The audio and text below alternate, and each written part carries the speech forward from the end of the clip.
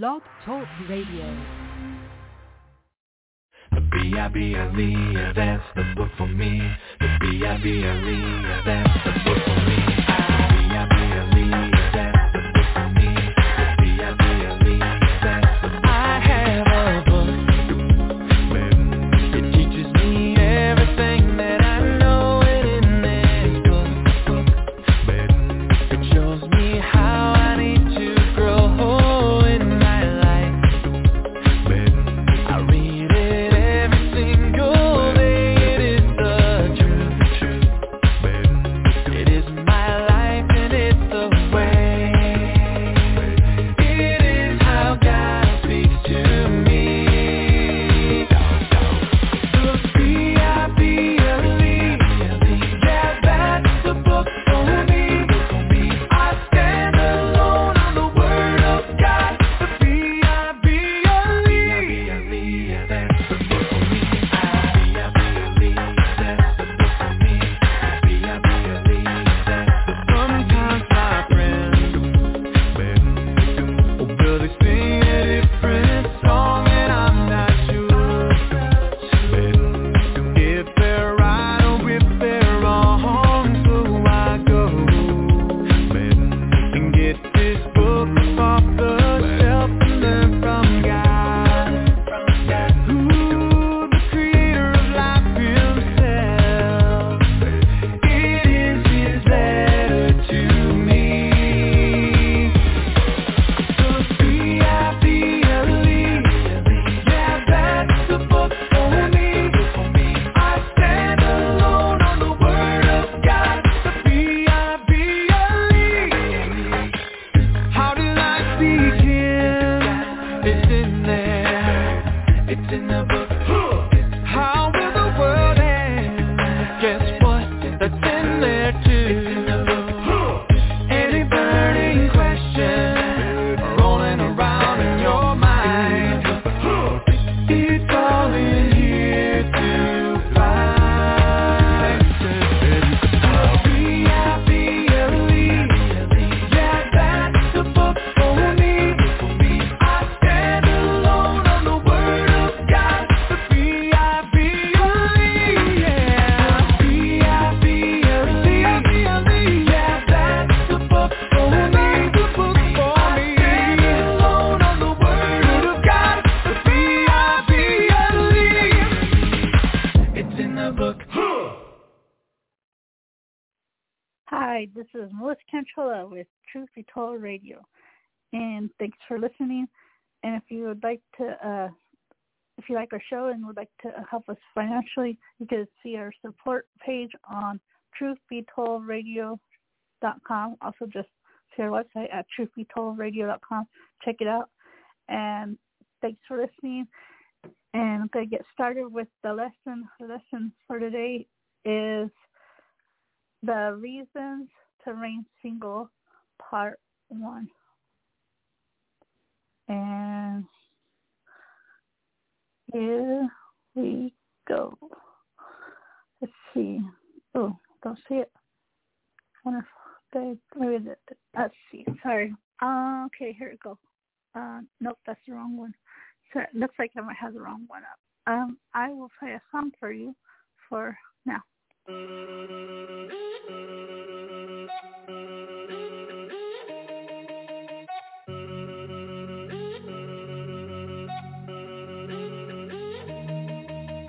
Lord, I'm writing this to you. I really hope you hear my heart. When thinking about describing you, I really don't know where to start. Can't start at the beginning, cause you are before the beginning, way before the beginning. And this fallen world's distorted opinions. It was just the Holy Trinity, ruling from infinity. Glory blazed tremendously, loving one another endlessly. Billions years ago, outside of what we know as time. Nobody else was there to know, but Lord, here's the thing that blows my mind.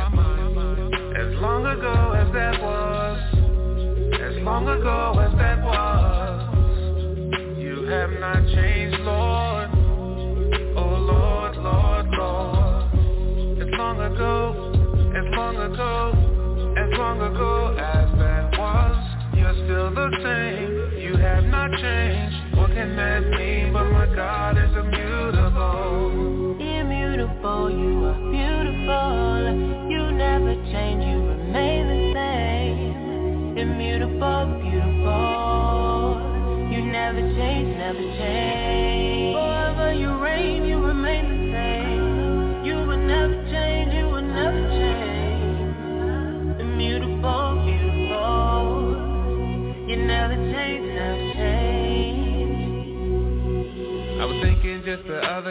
how you reign supreme by far. Not just because of what you do, but simply because of who you are. There's none like you in existence. You are God and you need no assistance. Even though we show you resistance, you sent Jesus to close the distance that existed between God and man. According to your sovereign plan, we changed many times in one lifespan. I've changed even since this song began. Lord, I'm so glad that you're not like us. All that you do will certainly last. You are the rock that we can trust. Shows us back in eternity past. As long ago as that was, as long ago as that was, you have not changed, Lord.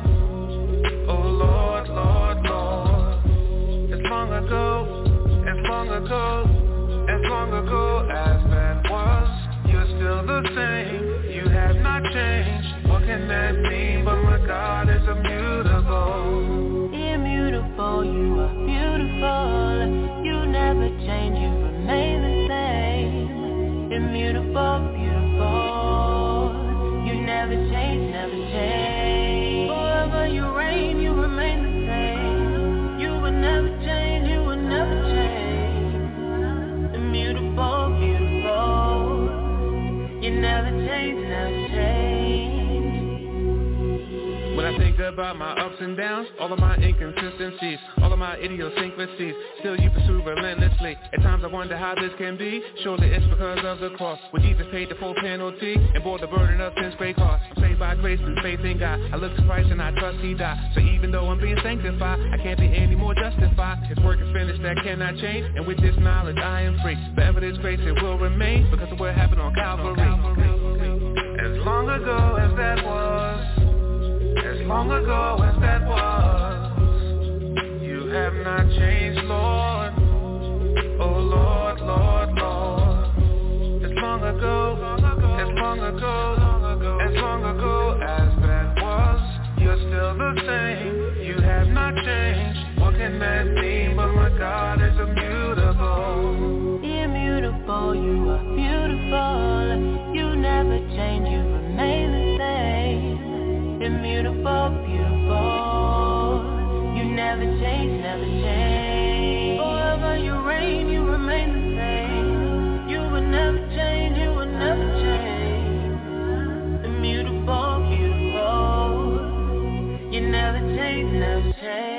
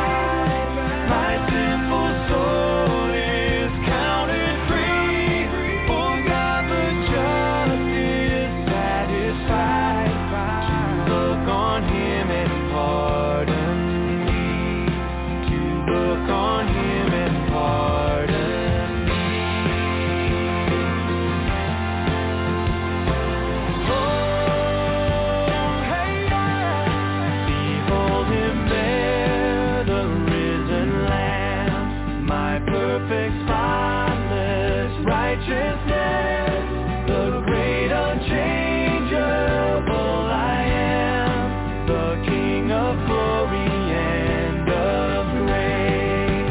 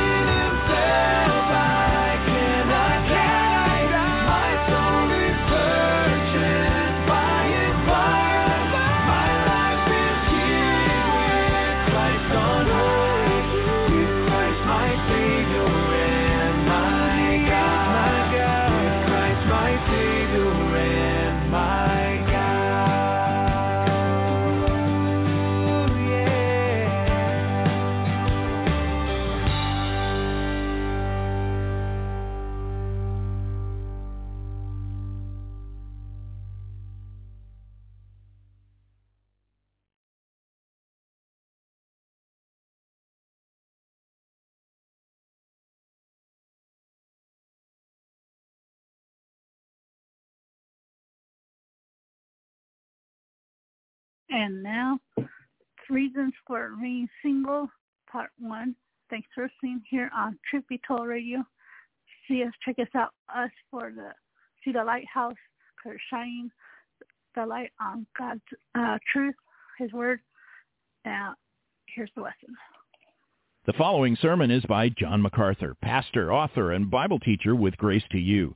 If you've never contacted Grace to You, we want to send you a free booklet by John that unpacks 15 Greek words in Scripture that explain a stunning paradox, how a God of perfect justice can show mercy to sinners who deserve only punishment. Request your free booklet titled 15 Words of Hope by writing to hope@gty.org. That's hope@gty.org. This offer is good in North America and Europe through June 2023. And now, unleashing God's truth one verse at a time, here's Grace to You Bible teacher John MacArthur. Now this morning, turn again to 1 Corinthians chapter 7. We are, for our guests, happy to say that you're catching us in the midst of a most exciting and interesting study. We're going through the book of 1 Corinthians. And this is a very practical book which deals with problems among Christians, problems in the Church of Christ. Chapter 7 deals with problems surrounding the issue of marriage. This morning, as we come to verses 25 to 40, we come to a very interesting section that I've entitled Reasons for Remaining Single. Now, that is an unusual title, and it's a very unusual topic, a very unusual section of Scripture. If you came this morning as a visitor expecting to hear some great theological treatise, or maybe you came kind of waiting to hear about how you become a Christian, well, we'll be happy to tell you that personally afterwards. But this morning, we're going to approach the text that is before us, and a very, very unusual text it is, dealing with reasons for remaining single. Now, we're not at Grace Community Church convinced that marriage is bad. I'm married, and most all of the people in this church are either married or anxious about it. We're not against marriage, but the Bible is very balanced in the area of marriage, and it recognizes that for some people, singleness is better than marriage because God has gifted them to be single. And the church must maintain a balance in understanding this. Even though Peter calls marriage the grace of life, and even though Paul exalts marriage as the picture of Christ's relation to the church, and Paul states even that marriage is the norm, even though our Lord Jesus Christ acknowledged the strength of the marriage bond in Matthew 19, it is still true that for some people, singleness is best. The norm of marriage that is presented throughout Scripture is not to make us think that anybody single is abnormal. It isn't so. One Bible teacher said, if you are single, you are incomplete. Is that true? I don't think it's true. I don't think it's true that single people are losers, single people are misfits, single people are incomplete, abnormal. And yet I think that our society, at least our Christian society, tends to think that. As soon as our daughters get to the age of 19 or 20, we begin to panic if they don't have a boyfriend. As soon as our sons get to around 20 to 25, we really get panicky. And if they get over 25 and haven't found a girl, we begin to wonder about whether or not they have some secret problem that even the parents don't know about.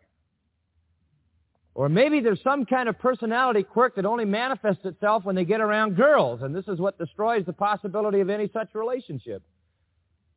And we tend to push our children into marriage. The first consideration that we have toward our children is we got to find you the right person to marry. And we force the issue, and very frequently marriages turn out to be disastrous because they are the result of prodding and pushing from parents rather than the design and the will of God. What we're going to see this morning and probably next week, because I doubt whether we'll get through all of this, is that if a father was really wise, and we'll implicate a mother in that, rather than beginning to look for a partner for his child, he would start, first of all, considering that the best thing for that child might be that that child remain single. That would be the starting ground, and marriage would be the second choice. Now, maybe that's a little different than you thought, but this whole passage will support that. Now, the Bible does teach about being single. In fact, in 1 Corinthians chapter 7, we have already seen three basic principles about being single. Number one, being single is good. Verse 1 of chapter 7 says, it is good for a man not to touch a woman. And we saw that the phrase to touch a woman means to have a sexual relationship. It is good for a man to be celibate. It is good for a person not to marry. First of all, then, to be single is good. Secondly, to be single is a gift. God gifts certain people with the charismata of singleness. Verse 7, every man has his proper gift of God, one after this manner and another after that. I say, therefore, to the unmarried and widows, it is good for them if they abide even as I. It's good if you have the gift to remain single. Thirdly, we've learned that your marital status has no relationship to salvation.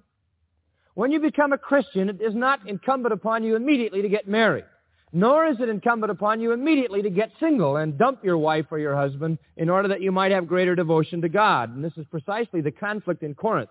The Jews were saying you must get married. The Gentiles were saying you must be celibate or ascetic, and the Apostle Paul says no. Verse 20, let every man abide in the same calling in which he was called. Whatever situation you were in, verse 24 says, when you were saved, stay there. If you're single, that's good. If you're married, that's good. All right, then we've learned that singleness is good. Singleness is a gift, and if you don't have the gift, don't try to be single. You'll only frustrate yourself. Thirdly, singleness is not necessarily related to salvation. You don't have to get married immediately upon being saved, and you don't have to get unmarried immediately upon being saved. You can be equally surrendered whether you're single or married.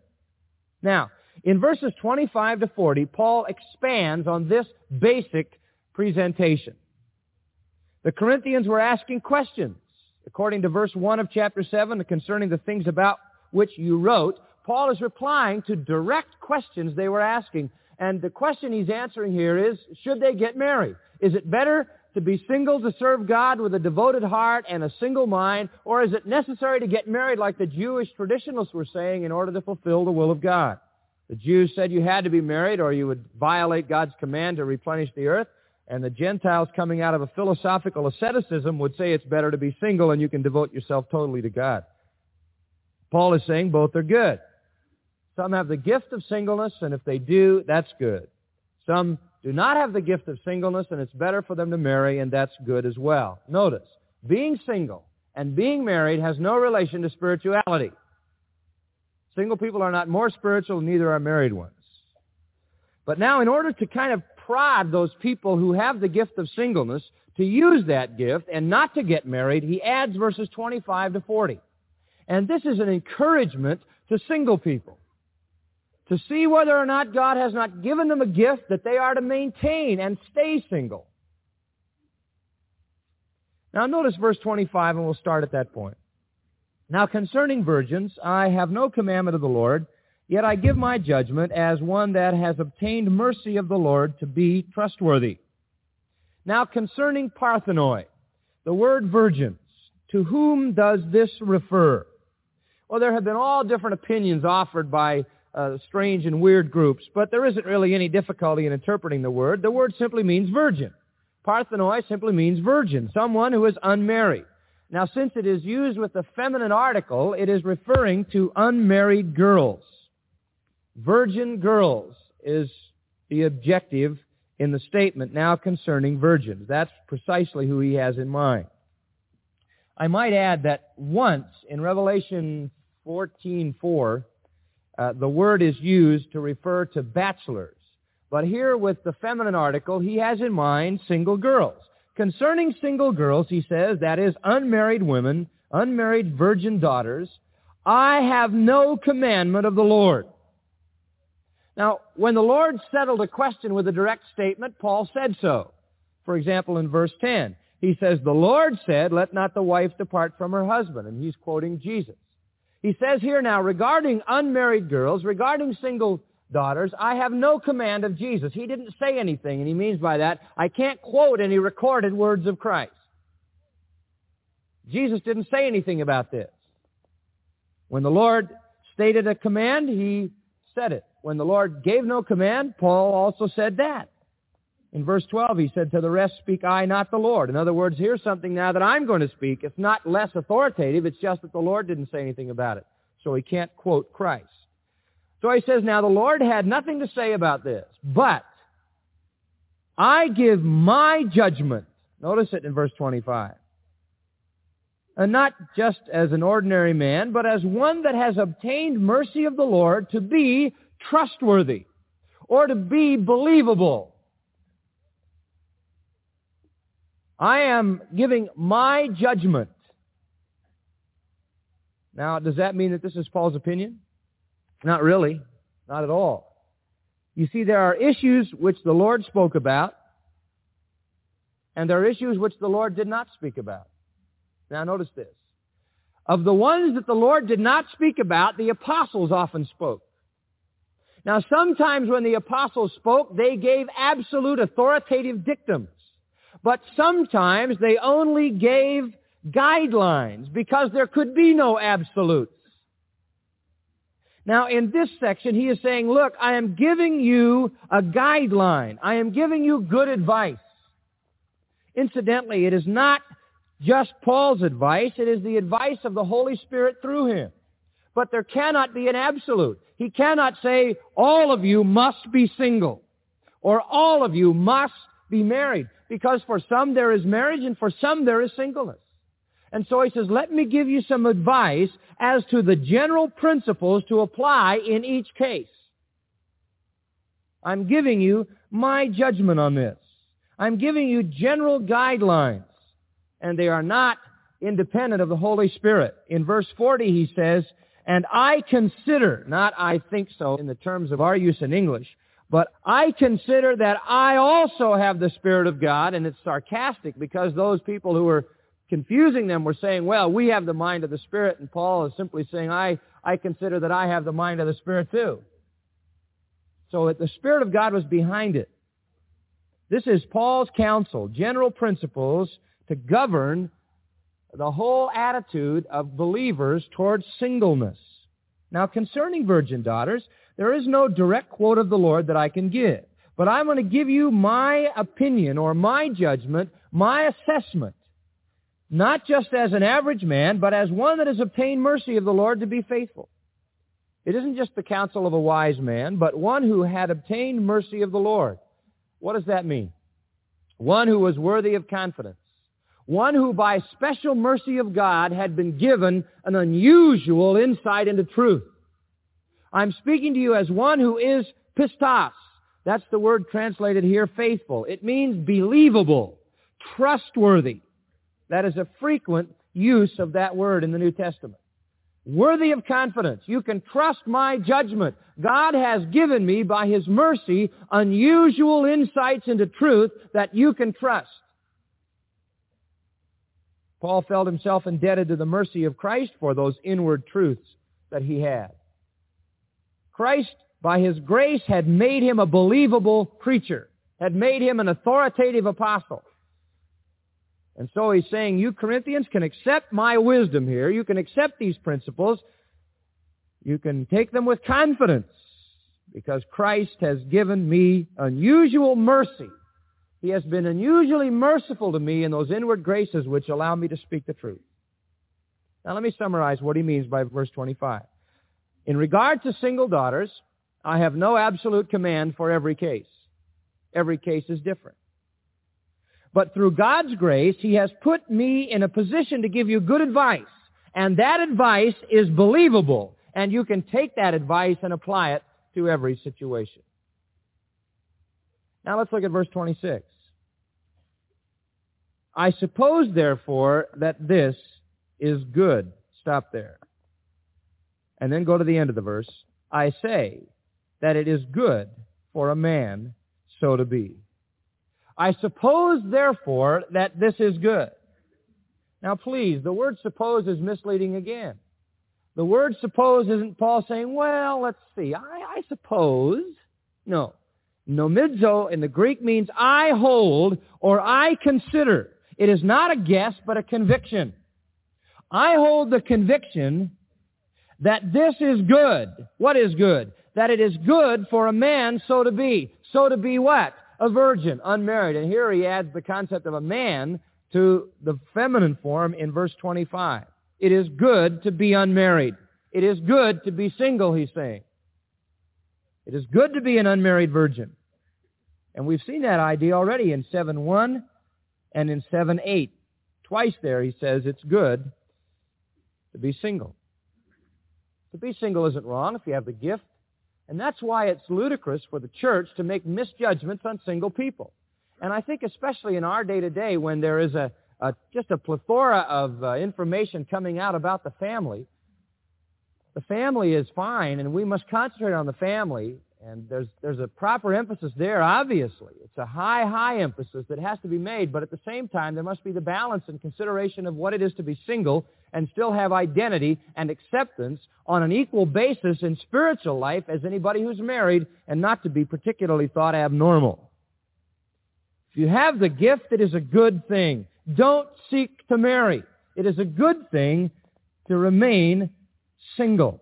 Now, that's Paul's advice, and it comes from the Holy Spirit. Now, Paul then supports that idea with 5 reasons for remaining single. We'll just go as far as we can this morning, and we'll see where we get. Reason number 1 for staying single, and some of you who are married may identify with these and look back and say, I knew that I should have stayed single.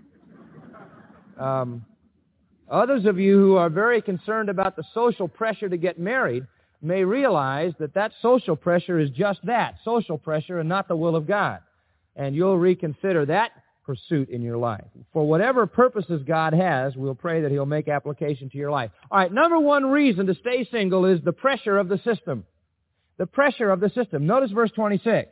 I suppose, therefore, that this is good. What is good? That it is good for a man so to be. To be what? To be unmarried. Why? Because of the present distress. Do you see it in the middle of verse 26? Because of the present distress. On account of the immediate necessity, might be a more literal translation. On account of the immediate necessity. Because of the present distress. Now the word ananke here has a secondary meaning, which I think is very helpful in explaining the passage, and that is that it means violence. And the Apostle Paul is saying, incidentally, it is used to speak of violence, and it is translated best that way in Luke 21:23. They're talking of the violence of the Great Tribulation. It refers to violence in 1 Thessalonians 3:7, 2 Corinthians 6:4, and 2 Corinthians 12:10. The same word refers to violence and is best translated violence. Well, here, I think that is also the best translation. It is better to be single because of the immediate violence. And what do you mean by this?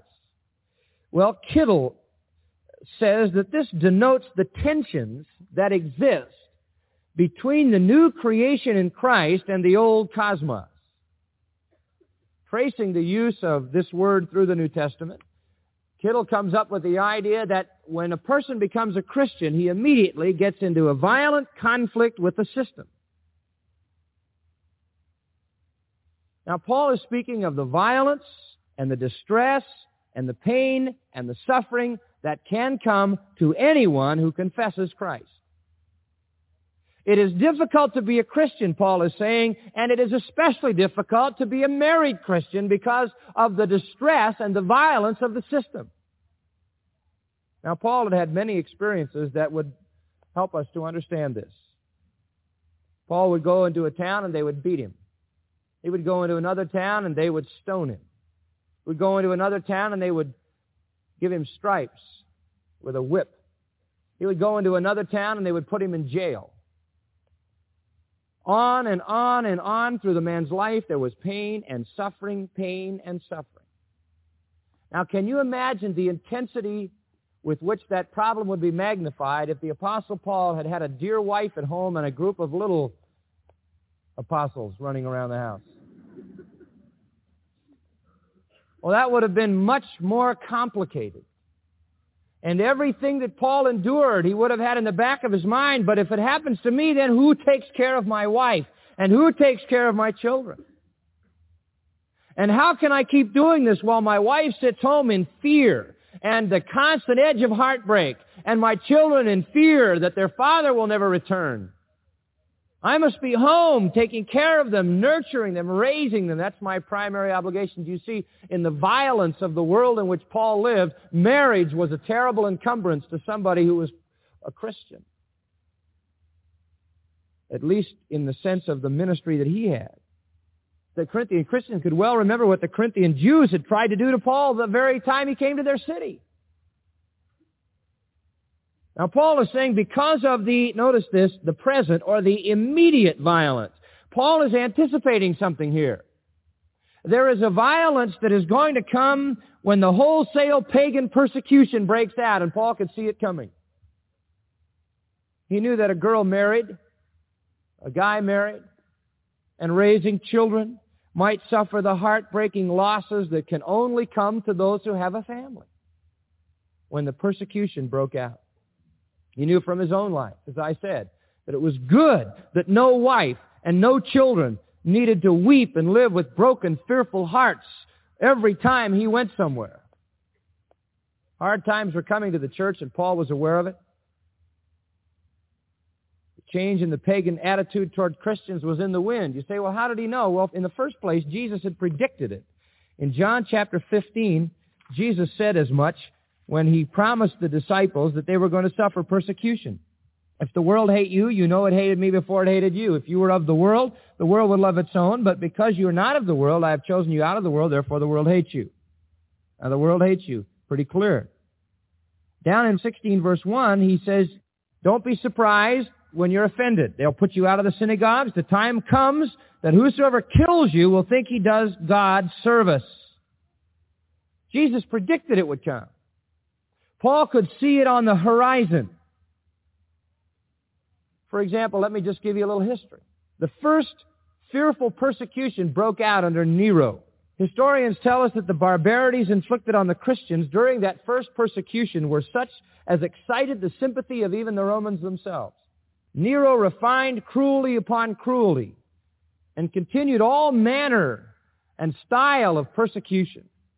He had some Christians sewn up in the skins of wild beasts and then turned over to dogs to be torn into pieces.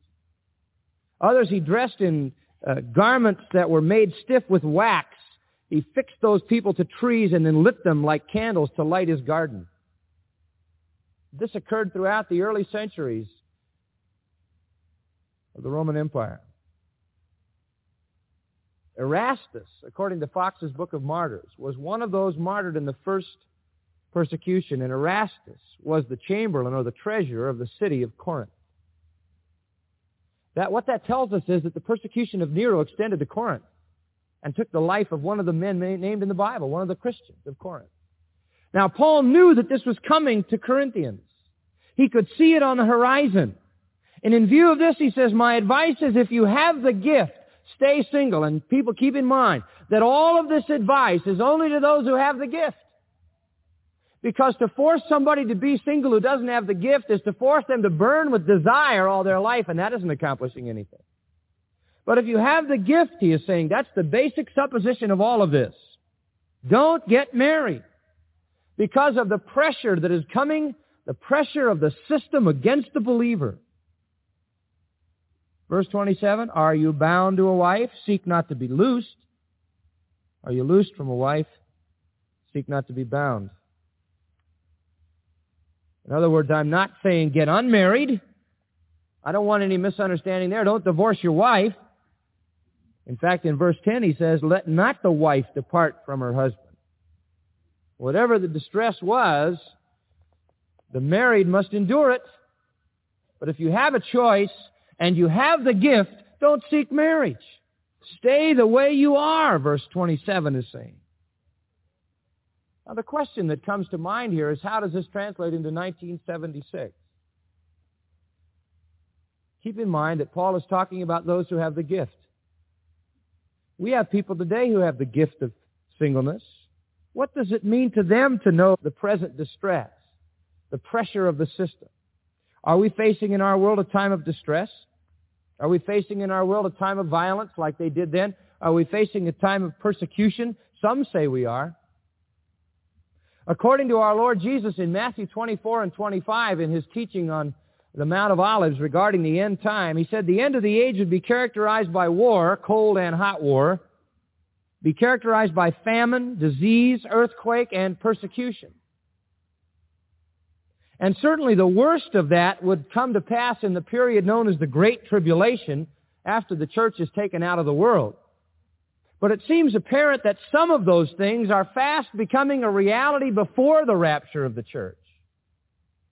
Overpopulation, pollution, crime, immorality, false prophets, terrible sin, all kinds of things are already on the horizon and are unavoidable in our lifetime. And if Paul was right when he wrote to Timothy that evil men will get worse and worse, then it can only get worse. And he was right. At best, it is an insecure and explosive world. There is an interesting book entitled The Year 2000, written by Herman Kahn and Anthony Weiner. And in it, this is what they predict for the year 2000. It sounds like they've been reading Matthew 24, except they're not Christians. This is what they predict: invasion and war, civil strife and revolution, famine, disease, persecution by despotism, that is, by dictatorship, national disasters and a depression or economic stagnation, etc.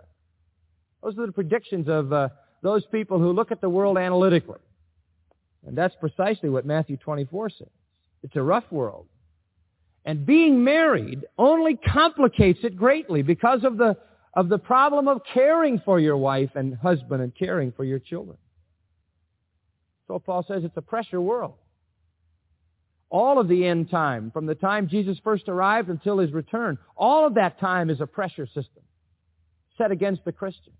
We are to anticipate suffering through all of that time, the hatred of the world.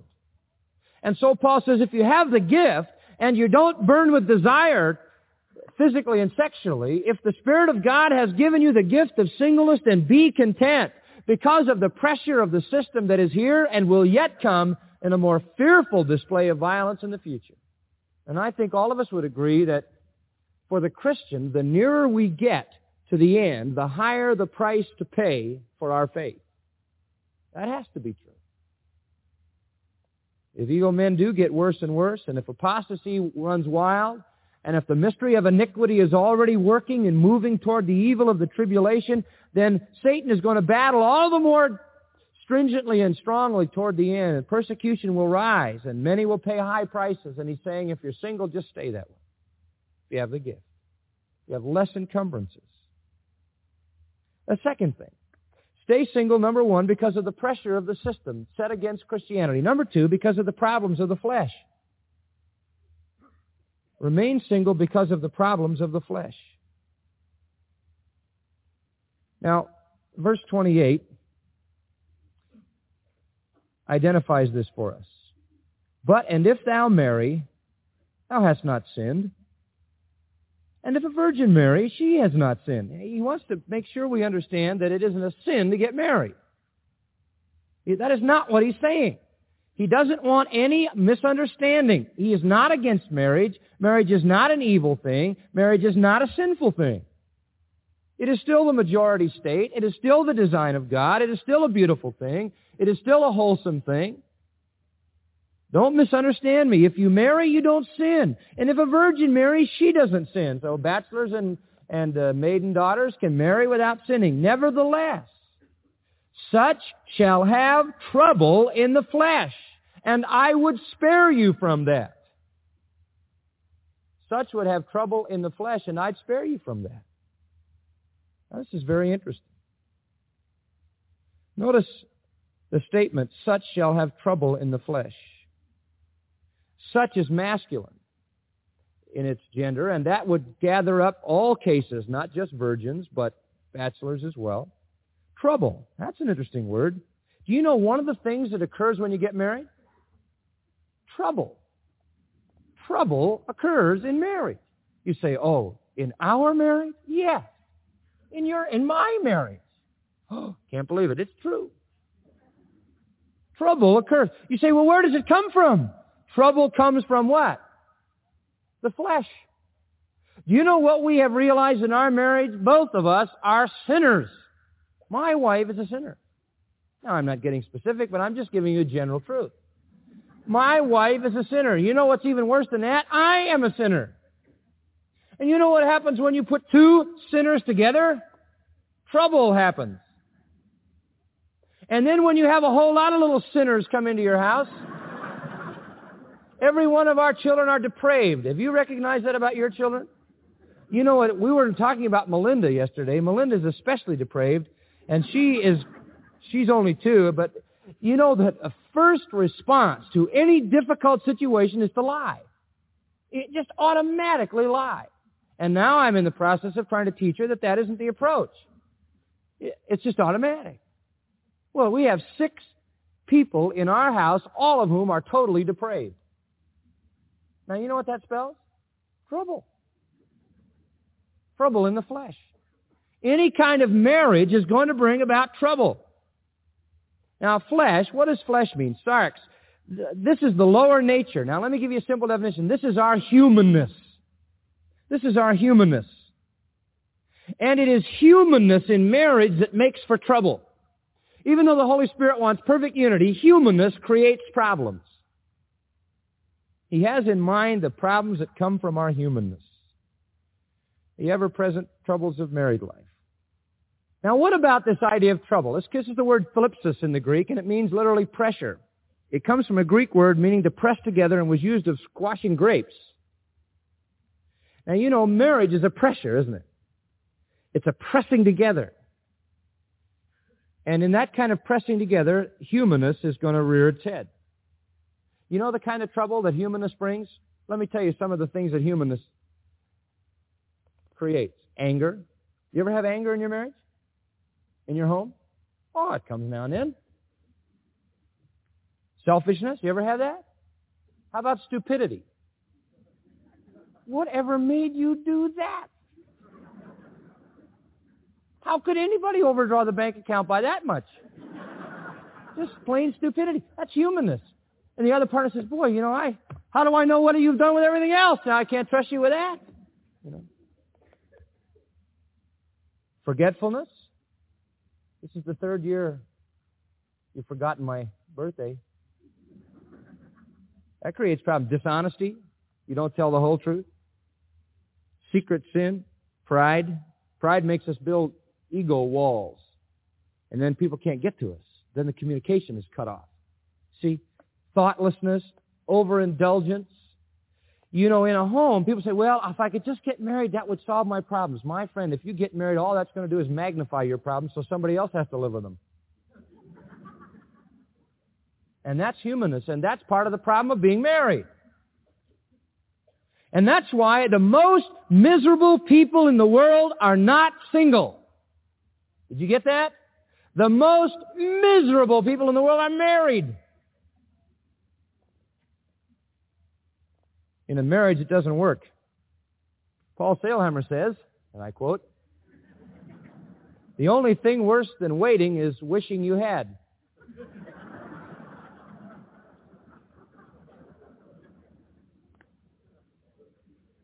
Misery comes basically in marriage at a much higher level than in being single because you're slammed against this other person and everything about you that's wrong keeps getting thrown back in your face.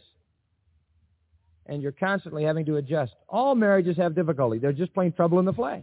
Hardship, sacrifice, because 2 people are human. And children are human, and they add more depravity to the scene, and it all becomes complex. If God has given you the gift of singleness, stay that way. And avoid the problems of humanness that come in a marriage. Don't look at marriage as the solution to your problems. It is the magnification of them. You know, we always say marriage never changes anything. It just intensifies everything you are and makes somebody else have to live with it. If you're going to solve your problems, you're going to solve them apart from your marriage. I've had people say, you know, I got this tremendous sexual problems and desires, and it's to the place of sinfulness. If I could only get married. You know what happens when they get married? Nothing changes that. They still have those same lusts and evil desires. Even though there is a sexual fulfillment in marriage, if that thing is a sin problem that hasn't been dealt with, there will be just as much illicit lust in the marriage as there was before you got married. And other people say, well, I'm so lonely. If only I could, if I could just get married and have somebody. And you know what? There are plenty of somebodies in the world that you could know and love and not be lonely. And usually a super lonely person will get married and draw walls around themselves and be super lonely even though they're married, and they'll make somebody else lonely. Marriage is not the solution to your problems. Marriage is the solution to one thing for the Christian, and only one, and that is the need to be obedient to God's will. If God wants you married, then get married to the right person. Only if that's clearly God's will. But if you have the gift of singleness, you avoid the special problems of the flesh that come with marriage, as well as the pressure of the system.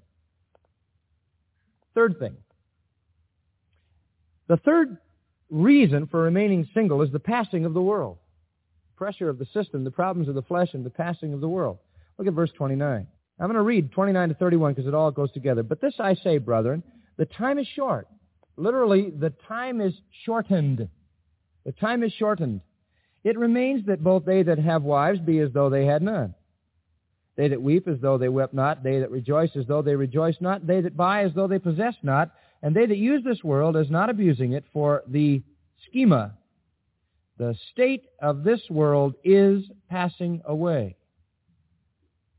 Now, what is he saying here? He is saying, hey, marriage is part of the schema of this world. And it is what? Passing away. Marriage has no relation, listen to this, marriage has no relation to permanent eternal interests. I know this bothers a lot of young people because they get married. A couple asked me this recently, brand new newlyweds, and they said, if the Lord comes real soon, will we still be married in heaven? I said, no.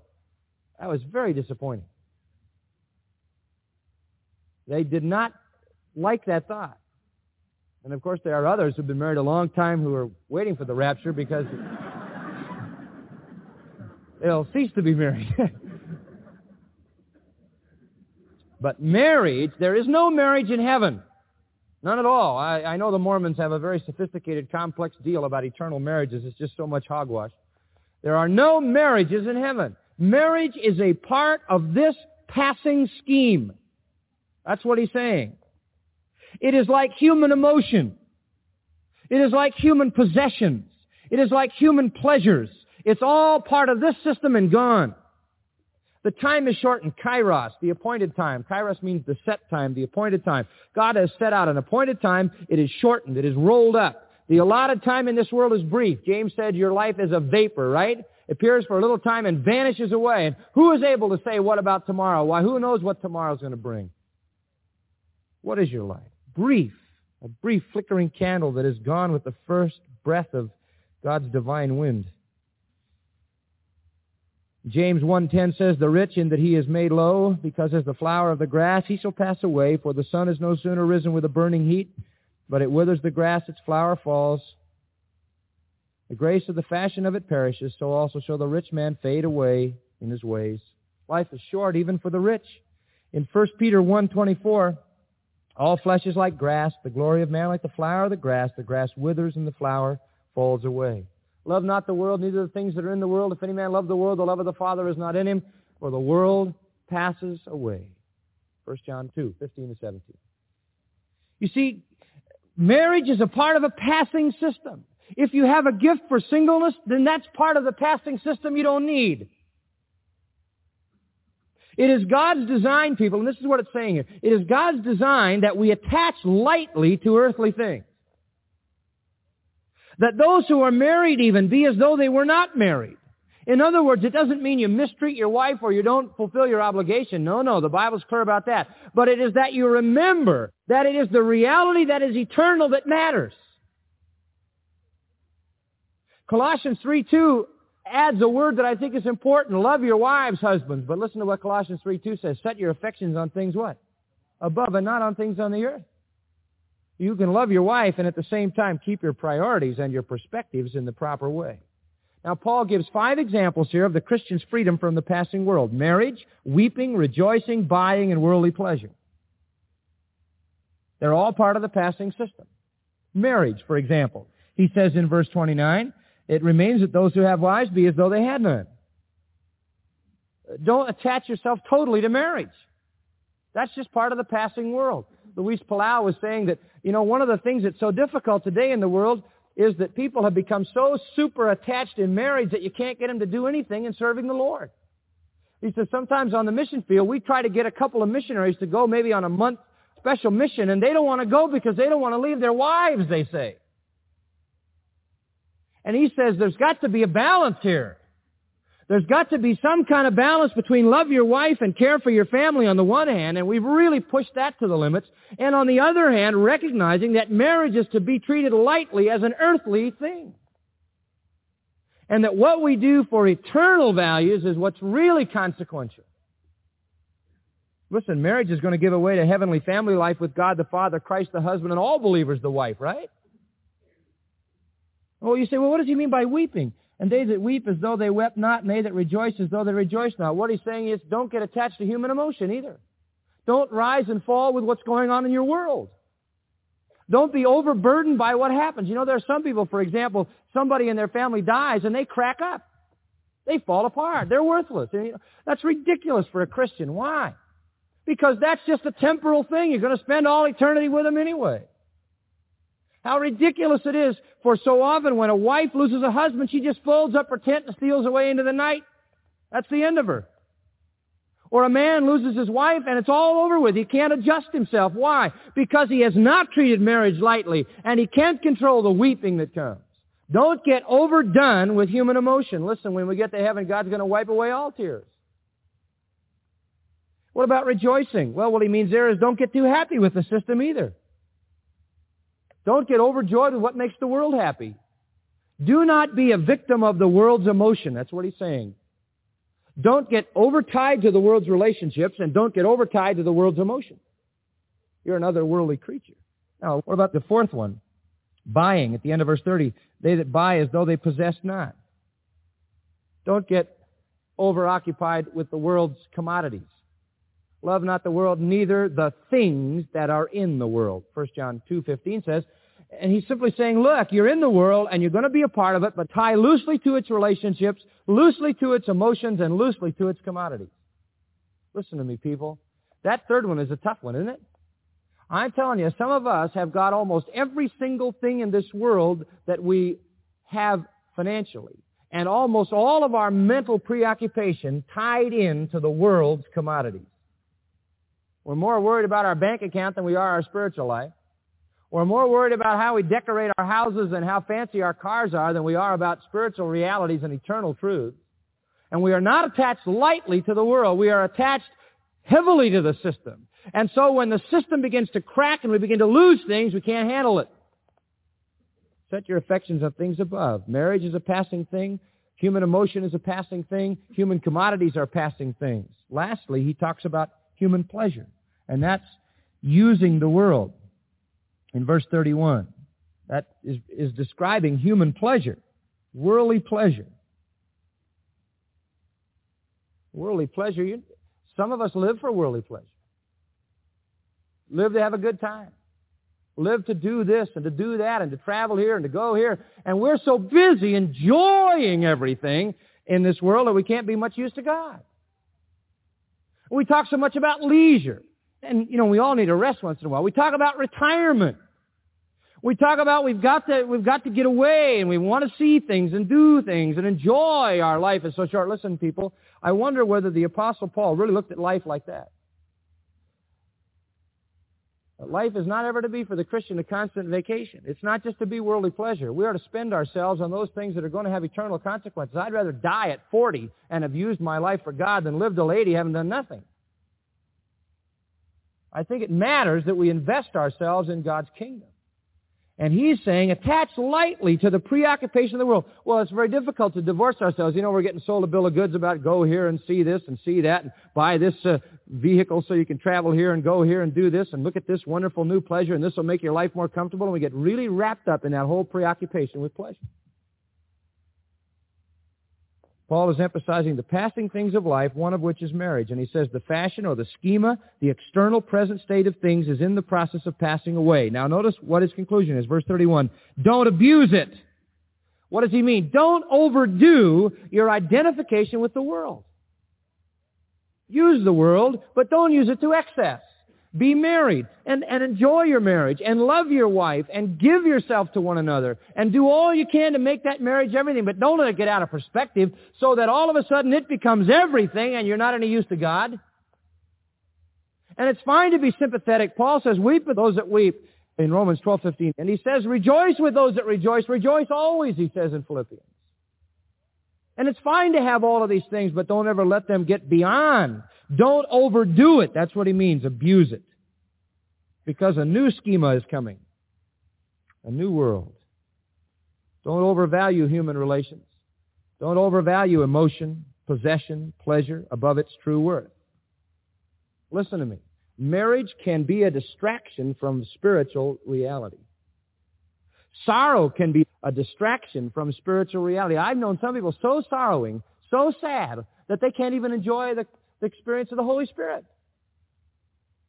So can joy. So can possessions. So can pleasure. Listen, the sons and daughters of the king should deal with marriage under the limitations of their relation to the king, whatever he wills. You should never pursue marriage outside the government of God, and you should never abuse it so that it becomes the preoccupation. Concentrate on the eternal. Now, what's Paul saying? This is easier to do when you're single. It's easier when you're single. Why?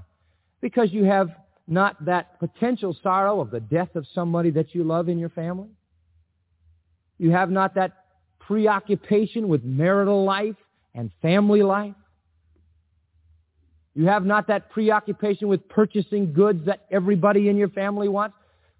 You know, one of the ways that Satan tempts me to materialism is through everybody in my family. Dad, I want this. Daddy, can I have this? Honey, why can't we get that? And then I say it sometimes. We'll say, hey, I think we ought to get that. And everybody's coming at it from all the commodities angle. And it gets, my son wants a pair of shoes the other day. I mean, he didn't want any pair of shoes. He wanted a pair of shoes like he wanted. But I couldn't find them. After I'd spent about 3 hours looking for a pair of shoes, I said, this is infringing on the time for the work of the kingdom. He says, huh?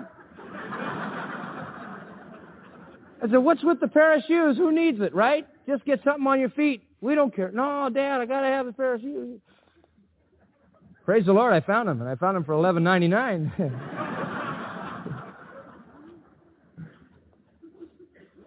But it's very hard when you're married to not be encumbered by the kind of things that are temporal.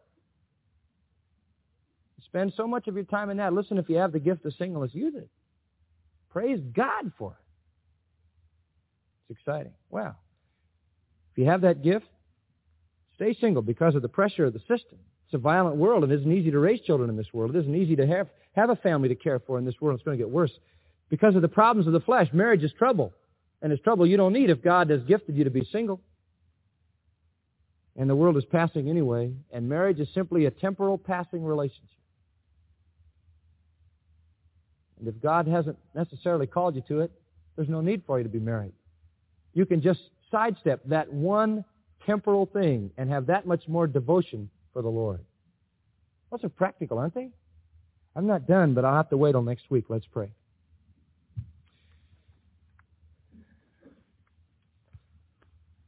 Father, we know that you've given us in our congregation many with the gift of singleness. And yet we know, Lord, that it isn't really singleness because they're complete with you. They're really fulfilled. And maybe much more so than some married people who are married and because of all the anxiety of that marriage, unable to really experience the fulfillment that you intend for them. I thank you for single people who have been able to give themselves wholly to you throughout the years of the kingdom on earth in the form that it's been. Faithful missionaries, teachers, workers, even in our own congregation, who have that unusual gift to remain single, devoted to you in a special way.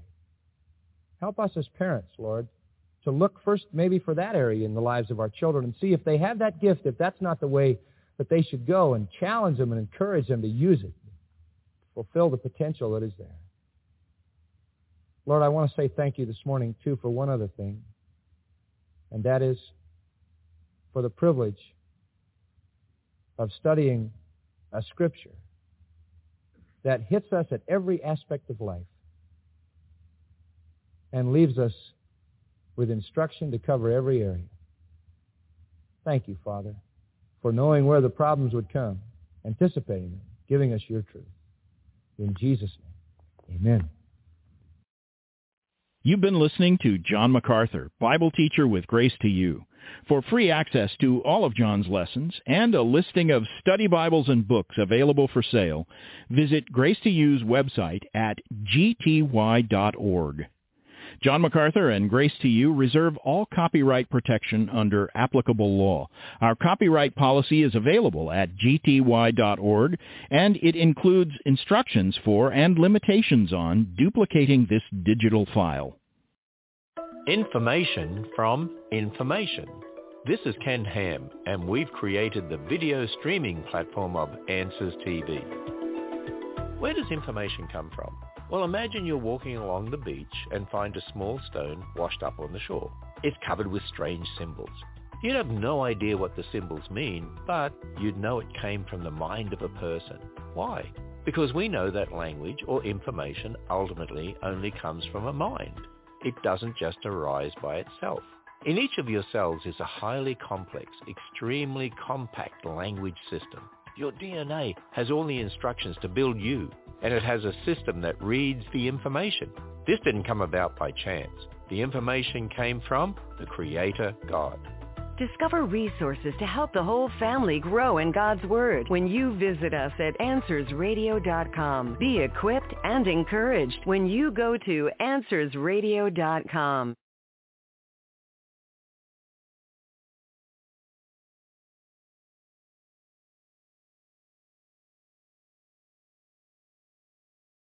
We kick it old school. We kick it old school. We kick it old school. We kick it old school. We kick it old school. Come on, don't miss the latest craze. Hit it for a minute, then it's on to the next phase. Easy come, easy go, the marketers will hawk it. The only change that comes winds up in a pocket. Hop on the wagon, try the everything. All the while we're missing all the joy that God can bring. You can take the new stuff, you can keep the fluff. The Bible is our tool and we're here to kick it old school. Here we go, you know we're going retro. We're cool as a rule, yeah, we kick it old school. We kick it old school. We kick it old school. Brotherly emerging like a moldy piece of bread. We act as if the holy word of God is all but dead. All we need to know is right there on the pages. Why are we obsessed with who the guy on stage is? Dance the hottest dance, get the latest buzzy. You're gonna find out Jesus wasn't very fuzzy, was he? You can take the new stuff, you can keep the fluff. The Bible is our tool and we're here to kick it old school. Here we go, you know we're going retro. We're cool as a rule, yeah, we kick it old school. We kick it old school. We kick it old school. We kick it old school. We kick it old school. If you believe the Bible's true, you're kicking it old school. And life's not all about you, you're kicking it old school. If you know you're in a bad spot, you're kicking it old school. And you need the grace of God's got, you're kicking it old school. You pray to God on your knees, you're kicking it old school. You make it no apology, you're kicking it old school. There's one more thing to say, you're kicking it old school. Jesus is the only way. You can take the new stuff, you can keep the fluff.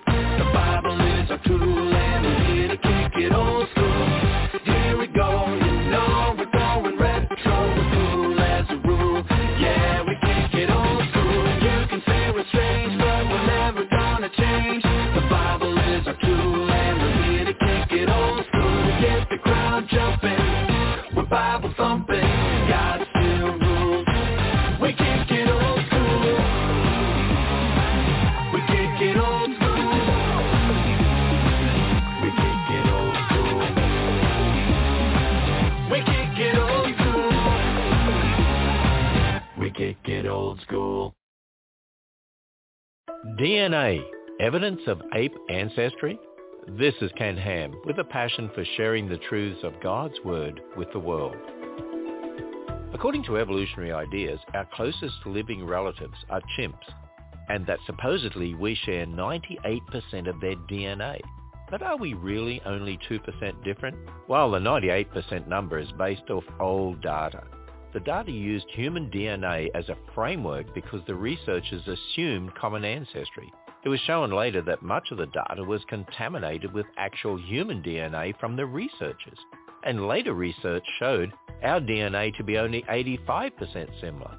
This similarity in DNA doesn't suggest a common ancestor, but a common designer. There's so much more to learn about where humans came from when you visit us at AnswersRadio.com. You'll discover that the history in God's Word is true at AnswersRadio.com.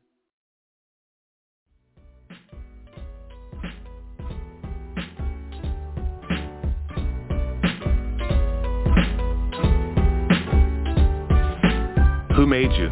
God made me. What else did God make? All things. Why did God make all things? For His glory. How can you glorify God? By loving Him and doing what He commands. Where do you learn how to love and obey God? In the Bible. What's the Bible? God's Word. God's Word. God's Word.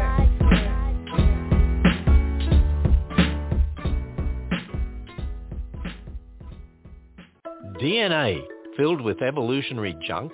This is Ken Ham, head of the ministry that built a full-size Noah's Ark south of Cincinnati. Is our DNA filled with leftover junk, evidence of our evolutionary past? Well, for decades, many scientists would have said, yes, 98% of DNA is junk. This was so strongly believed that many scientists didn't even want to bother researching the so-called junk regions. But recently, a team of researchers concluded the days of junk DNA are over, and the old view has fundamentally changed. Well, there goes that supposed evidence for evolution. From a biblical worldview, we don't expect most of our DNA to be useless junk, and it isn't. DNA, it reflects God's incredible design. Plan your visit to the full-size Noah's Ark at the Ark Encounter when you go to AnswersRadio.com and listen to this program again and many others at AnswersRadio.com.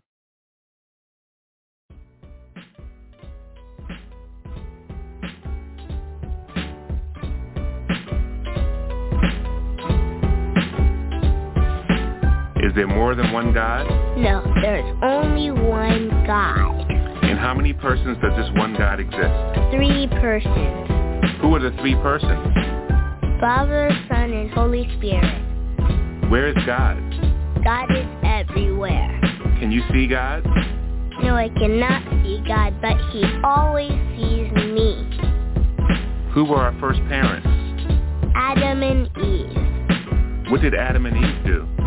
They sinned against God. What is sin? Sin is disobeying God. Why did God send Jesus into the world? To save His people from their sins. What did Jesus do to save His people from their sins? He died on the cross and He rose from the grave. From the grave. From the grave.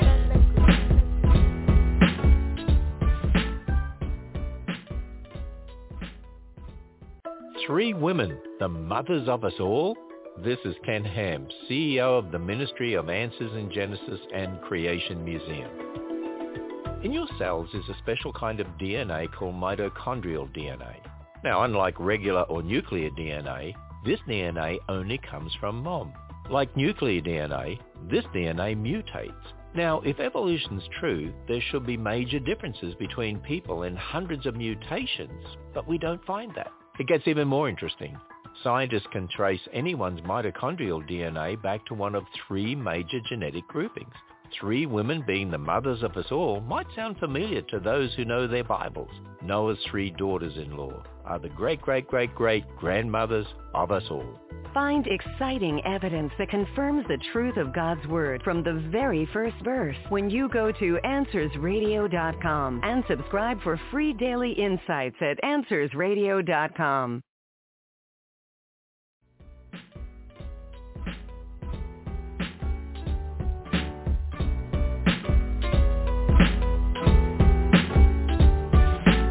What did Jesus do after he rose from the grave? He ascended into heaven. Where's Jesus now? He is seated at his Father's right hand. And what's Jesus going to do at the end of the age? He's going to come back and judge the world. What must a person do to be saved? Believe in the gospel. What is the gospel? The good news of Jesus' death and resurrection. And how is a person saved? By God's grace alone. And what is grace? God's kindness to the undeserving.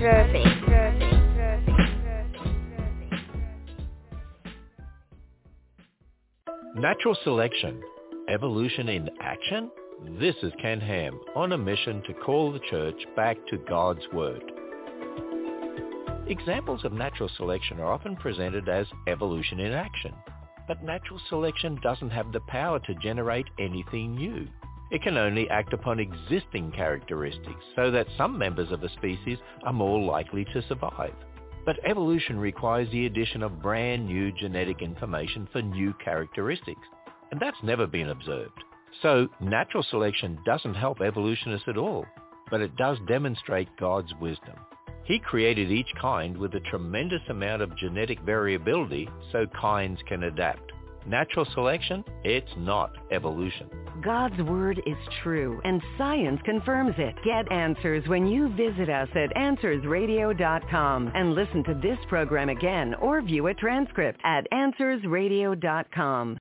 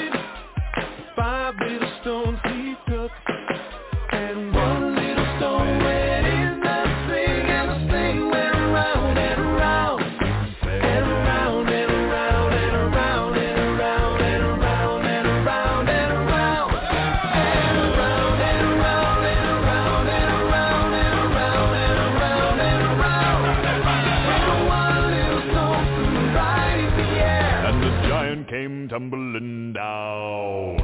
These are the stories in the Bible. B-I-B-L-E. These are the stories in the Bible.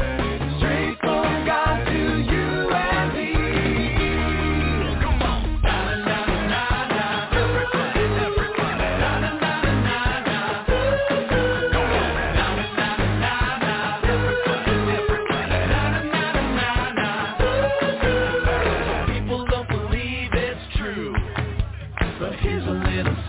Between me and you, one day every knee is gonna bow, and everybody else will know what you know now. These are the stories in the Bible. B-I-B-L-E. These are the stories in the Bible. Straight from God to you and me. These are the stories in the Bible. B-I-B-L-E. These are the stories in the Bible, straight from God to you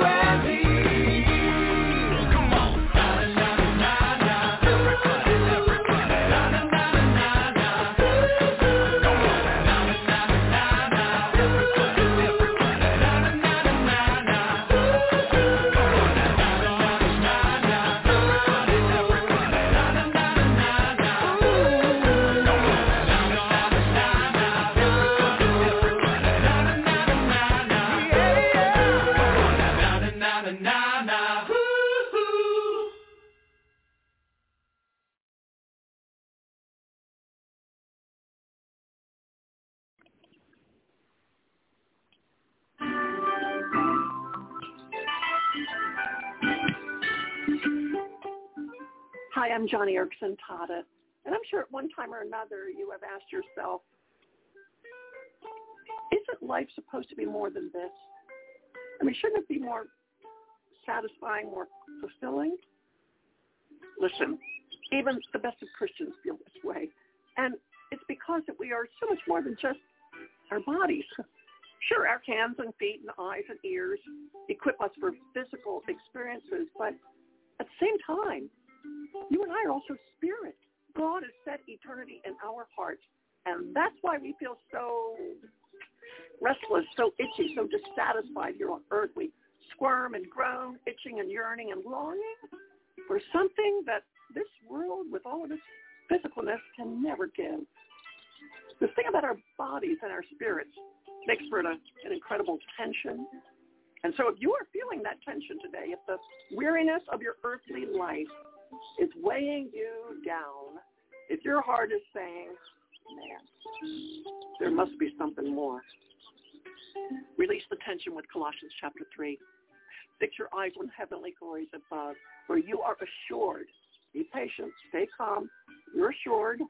God guarantees that the longings one day are going to be satisfied. And friends, heaven's going to happen sooner than you think.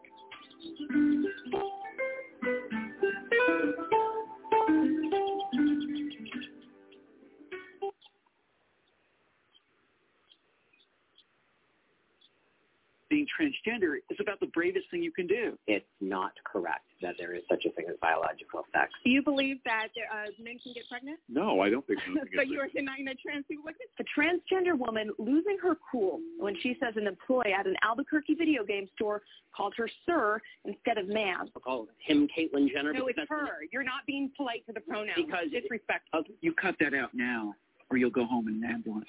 Like waves that crash against the shore. Cue the B-roll, please. Feminism has been relentlessly slamming against the shores of traditional values for over a century. First wave of feminism, right around the turn of the century. What did they want? The right to vote.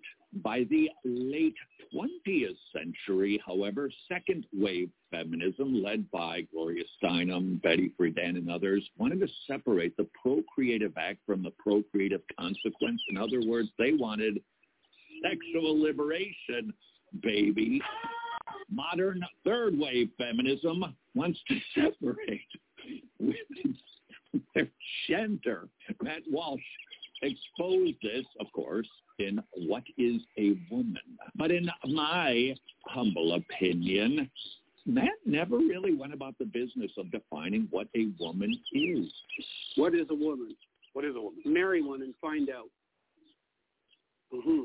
Well, you wouldn't think it would be necessary to define what a woman is any more than you should have to debate over what a pair of eyeglasses are. It does force us to study the subject of femininity.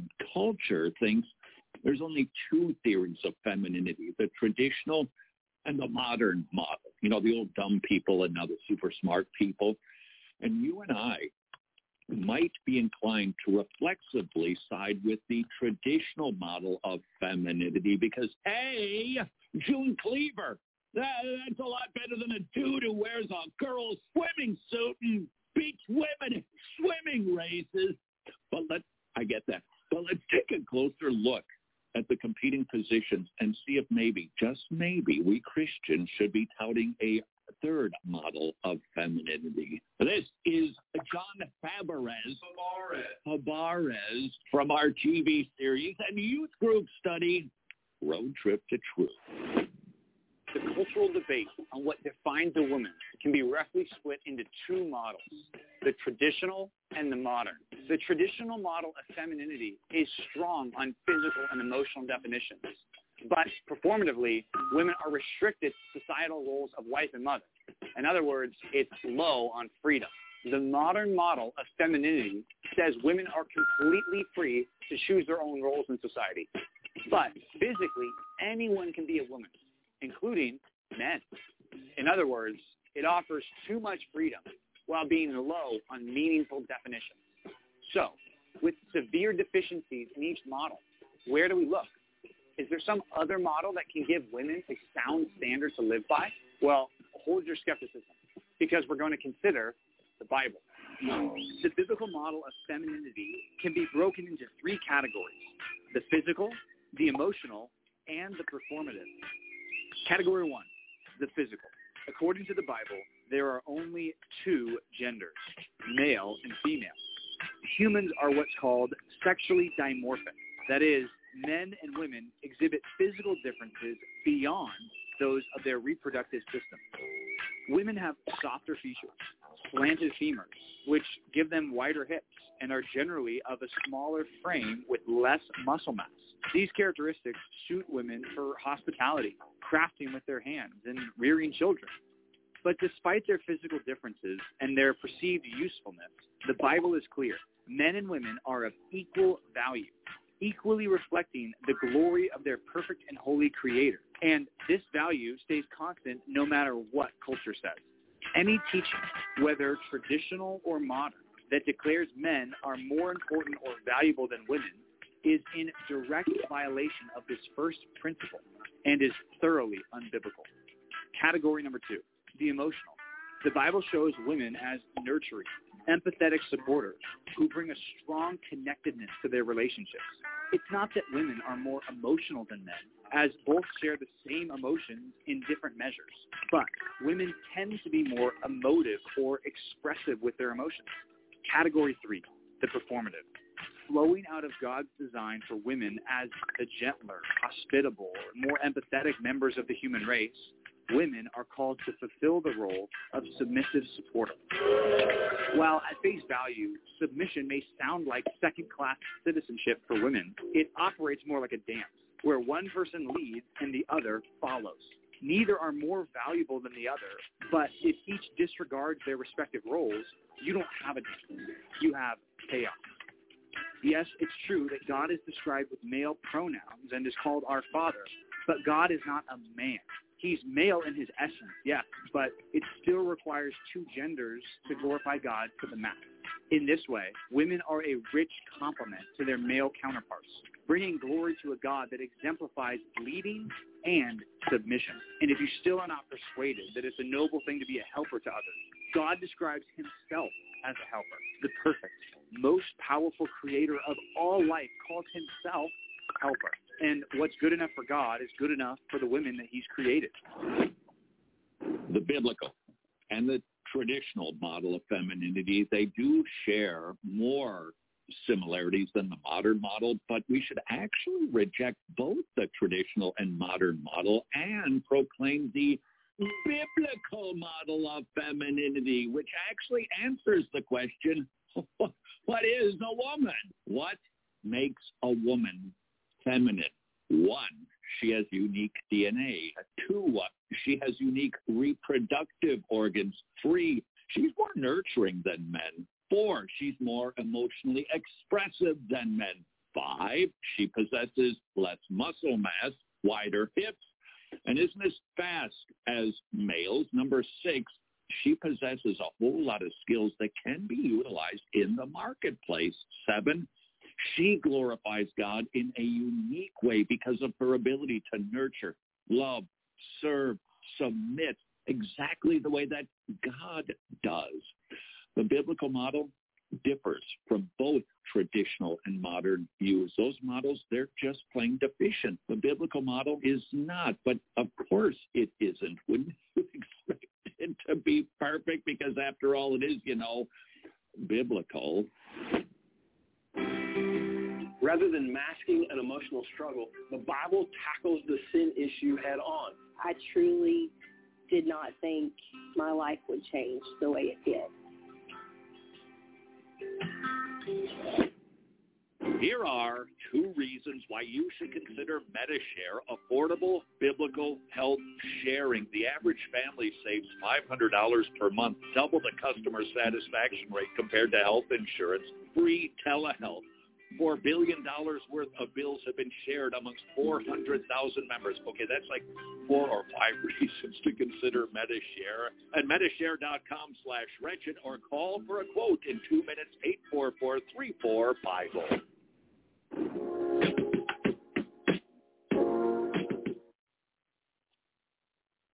since deconstructing and really deconverting, I didn't just deconstruct, I deconverted. I'm not a Christian anymore. Today, we want to talk about the hot topic in the Christian space right now, which is deconstruction.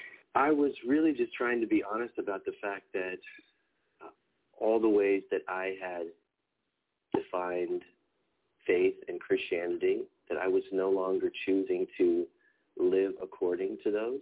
I didn't know about that until I went through a process of deconstruction. I'm like, wait, you're telling me there's stuff in the Bible that wasn't originally in the Bible? Well, aren't we a trendy lot? We evangelicals, we love fads, and the current trend in evangelicalism is deconstructionism. People claiming, I've deconstructed my faith. Why is this trend so hot? The Bible answers the question, of course, doesn't mince words. Those who are deconstructing never had a constructed faith in the first place. First of all, I understand why people do this, because this is what I did for many years when I had friends who said, I don't really believe that anymore.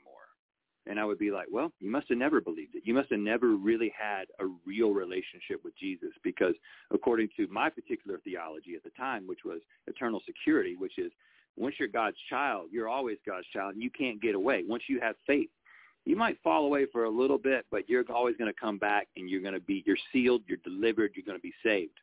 And that's a difficult thing for me now, because I got to be honest, it kind of feels very dismissive, right? And I don't think it really accounts for what actually the reality was and is. Despite the loud protestations of the former professor who has deconstructed, if somebody who once affirmed Christ now denies him, then they were not a possessor of saving faith. If they went out from us, they were never among us. So let's actually answer the question, why the evangelical church just can't seem to stop producing false converts. From my short track / booklet, Are You a Rotten Fish? These are 5 reasons the deconstruction movement. Charge your phone 40% faster. Tidal wave. 5, you're going to notice a theme. We've neglected crucial aspects of the gospel, God's character and nature. He's holy and angry with the wicked every day. I think there are few things more dangerous than preachers out there preaching that God loves everybody unconditionally. Because the message that is heard by the people who hear that is, there are no conditions. I can continue to live just as I'm living in full rebellion against God. And I have nothing to worry about because there aren't any conditions that I have to meet. God loves me unconditionally. I don't have to repent. I don't have to come to Jesus. I don't have to leave my life of sin. No conditions, no strings attached. God loves me just the way I am. He's glad that I turned out so nicely. When we shy away from God's attributes of justice and wrath because we want to be nice, then sin is an exceedingly sinful. Jesus' death means virtually nothing, and the individual never humbles themselves in repentance and faith. If God isn't holy and angry, hell makes no sense. And frankly, Jesus' redemptive work makes no sense. No wonder we've created so many deconstructionists. Number 4, while Jesus is indeed meek and gentle, too many Protestant preachers present, that was some alliteration, too many Protestant preachers present Jesus like a sissified boyfriend who just doles out some helpful advice. But I despise the picture that's painted in our culture of this sissified, needy Jesus. Amen? And that's who he is. He's a sissified, needy Jesus. He's just yearning for you. He's longing for you. He wants friendship and relationship with you. He needs you. Oh, you're breaking his heart. No, he's going to break you. As soon as life goes south, the hearer of this type of Jesus jettisons their boyfriend for a more faithful partner. Number 3, we preach a gospel that tells people your life, it's going to become better if you just follow Jesus. God wants you to be rich. God does not want you to be broke. Why do you keep imagining getting rich one day? Why do you keep imagining that? Because God is talking to you. There you have it, a version of what we know as the health, wealth, and prosperity gospel, the life enhancement gospel, deceiving millions of people all over the globe. The poor soul is promised prosperity, a better life if they give money or do a bunch of stuff. In other words, these preachers put a yoke squarely on the shoulders of the believer, and as soon as the cosmic vending machine doesn't deliver, they're furious, and who can blame them? They've been working hard for God, and now you let me down, and they deconstruct. We preach that Jesus is the world's cheapest fire insurance. Picture this. You walk into a Sunday school class jam-packed with, give or take, 10-year-olds, and you tell them that without Jesus, they're going to a lake of fire forever, where you're going to suffer constant, conscious, eternal torment. Then you say, so if you'd like to accept Jesus, you won't go to hell. What child isn't going to say, I'm in? While Jesus is, if you will, fire insurance, this form of teaching is deficient because a person shouldn't trust Jesus merely to get out of hell free. That's a part of the motivation, but a person should primarily trust Jesus because he's been so kind to save them from hell. It is kindness of God that should lead somebody to repentance, not mere threatenings. And I know whereof I speak, that was I, and I fear it is millions of others. We have produced myriads of false converts because we fail to preach. This is going to be a harsh word for some people. Repentance. Don't we need to repent as well as have faith in order to be saved? Faith alone is really enough. Repentance is not faith. And obviously, if justification is by faith alone, then it's not by faith and repentance. My studies clearly reveal that repentance is not a condition of everlasting life or justification. What happened?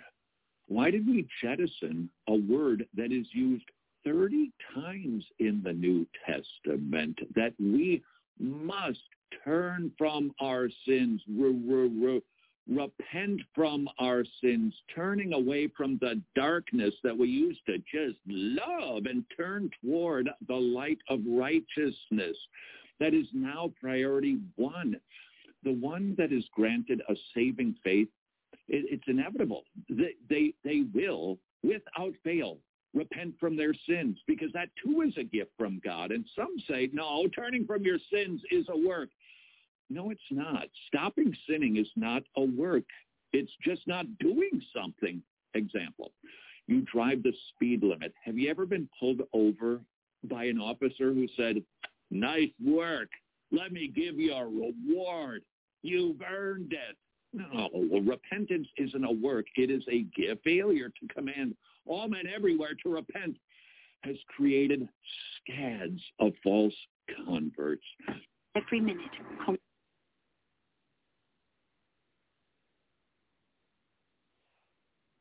Finally, we regularly teach wrong salvation instructions.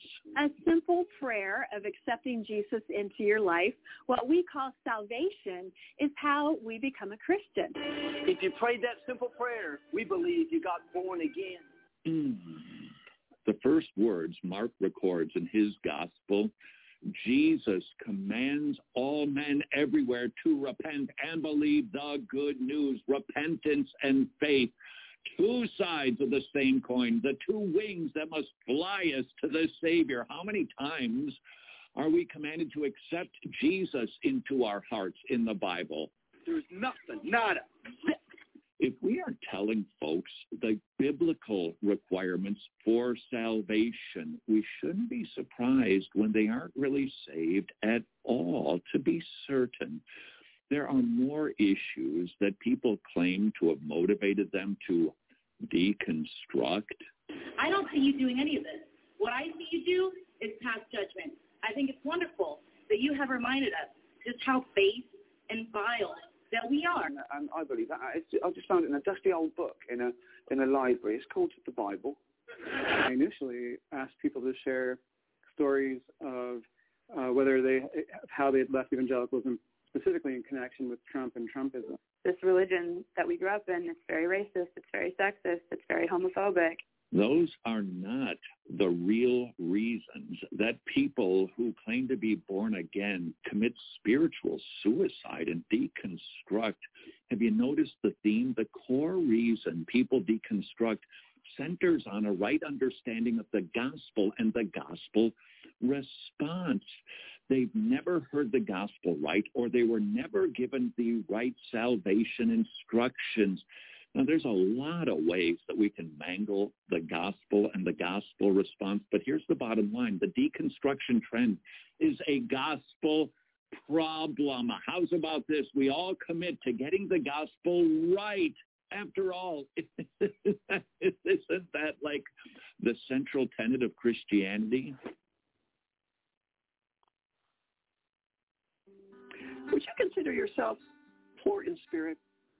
Do you think it's a good condition to be in, or does being poor in spirit sound like you're missing or lacking something? If you feel that way, then good. Because Jesus says in Matthew chapter 5, blessed are the poor in spirit. In other words, blessed are you, that is, happy and glad are you, if you are lacking spiritually, like, you can't make it. Because it shows that you realize how much you need Jesus every single morning when you wake up. Look, when I start my day, I go to God in empty-handed spiritual poverty, cavernous, open, empty, and I'm knowing that I lack any strength to face the day. But then God pours out his grace on people like that. So when you get up tomorrow, recognize how poor in spirit you are, and then watch Jesus fill you with himself.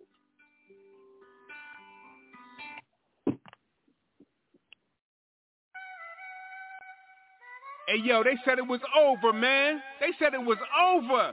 But it ain't over. We just getting started. Yo, 7,000, we all at. Let's go! Stand up, hands up. If you truly love the Son of Man, trust Jesus is alive, and his people he'll revive, and his fame is going to spread across the land. What's up?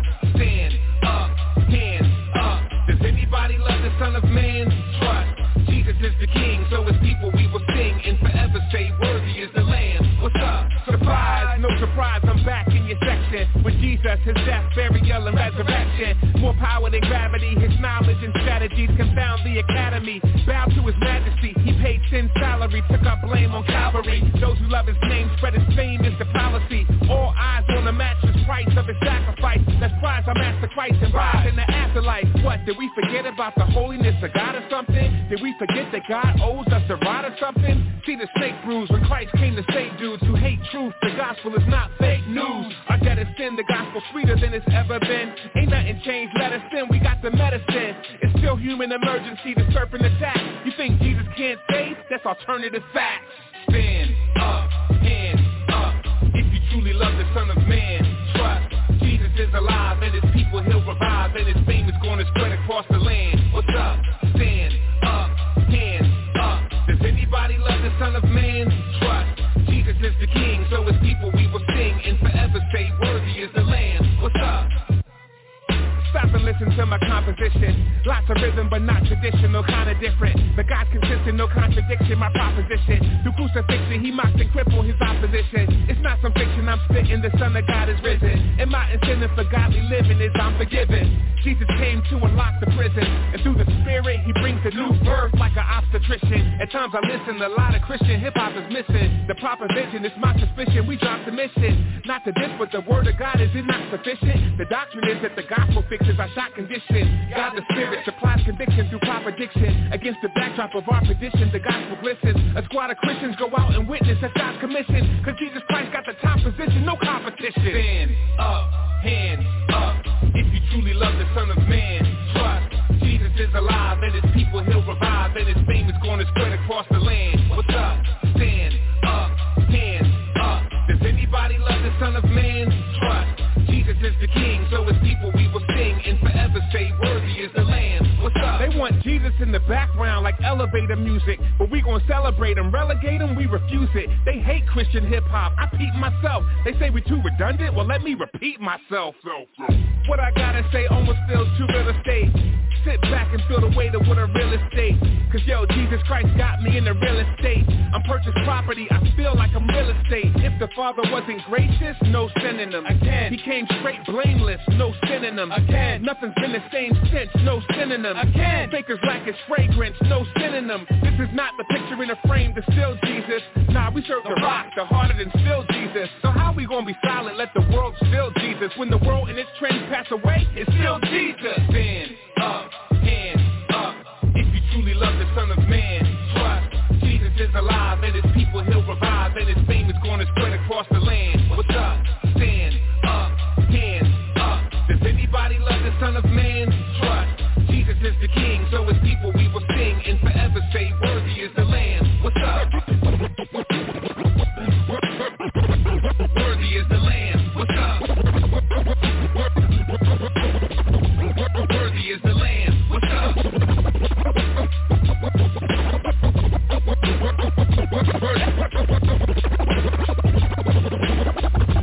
Worthy is the Lamb. What's up?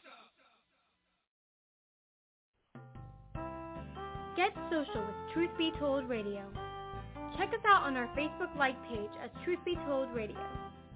You can find our website at truthbetoldradio.com. That is truthbetoldradio.com. truthbetoldradio.com. Do you have any questions, suggestions, comments, or want to tell us anything? Send those emails to truthbetoldradioshow@gmail.com. Remember, by sending us your email, you give us permission to read it on the air. So write us at truthbetoldradioshow@gmail.com. If you like to read blogs, we've got you covered. Check out ours at truthbetoldradio.blogspot.com. That's truthbetoldradio.blogspot.com. Also, follow us on Twitter as Truth, the letter B, then Told Radio. That is TruthBToldradio. Once again, that is Truth, the letter B only, not BE, Told Radio. This is due to the restraints for Twitter's username links. Finally, to learn the testimony of Melissa Cantroa, the hostess of Truth Be Told Radio, see smilesandstuff.com. That's smilesandstuff.com. Smilesandstuff.com. So stay social with us, and thanks for listening to Truth Be Told Radio.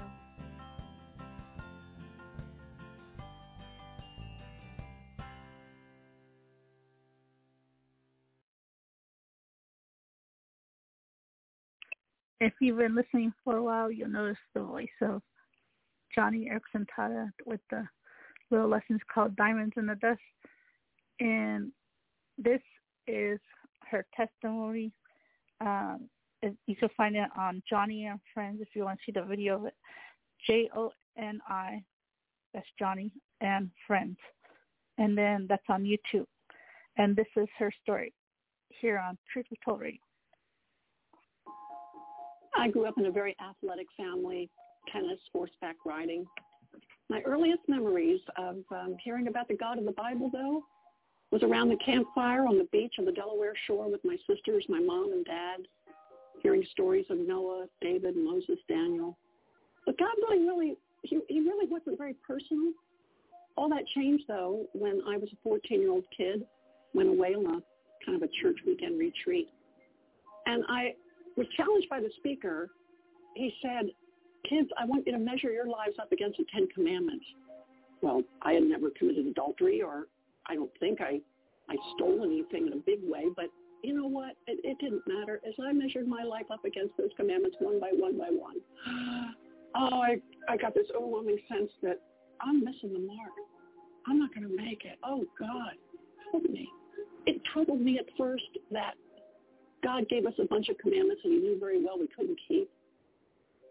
But then it hit me at that weekend retreat. It hit me. That's why Jesus came. He was the one who kept the commandments. He was the one who obeyed the law, even though I didn't and even though I couldn't.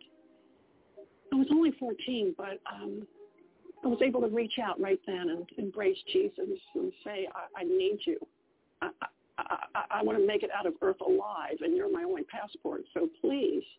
Well, I came home from that weekend retreat all fired up, all pumped, all excited. But then through high school, the enthusiasm of what I had done began to wane, especially when I started confusing the abundant Christian life with the great American dream. My prayers were so self-centered, like, God, help me lose weight. God, I need a new boyfriend. God, give me good grades on this test. Unfortunately, I guess I thought I had done God a great big favor by accepting Jesus as my Savior. And I remember right around my senior year of high school, I prayed, Lord, I'm not doing this Christian thing right, and I know it. I don't want to go off to college and defame your good name, smear your reputation. I know it's about far more than just me, so do something in my life to jerk it right side up, because I'm really living this life wrong.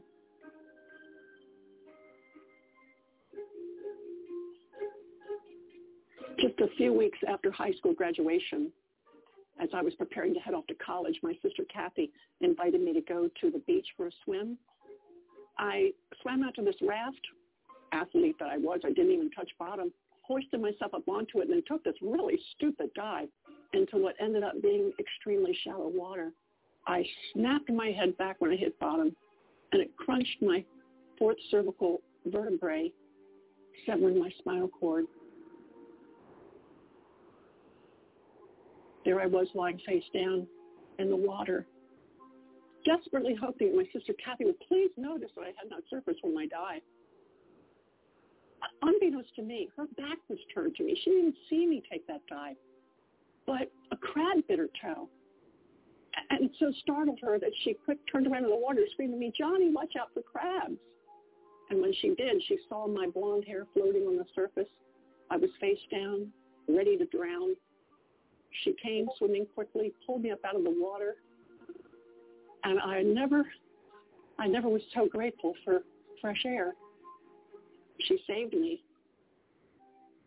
But for what purpose? For what reason? Because now, lying there in a hospital, doctors told me I was going to have to sit down for the rest of my life as a quadriplegic without use of my legs or even my hands. My hands don't work. And I remember thinking, God, is this your idea of an answer to a prayer to be drawn closer to you? If it is, you're never going to be trusted with another one of my prayers again. I mean, I'm a new Christian. How could you have taken me so seriously? I sank into deep depression.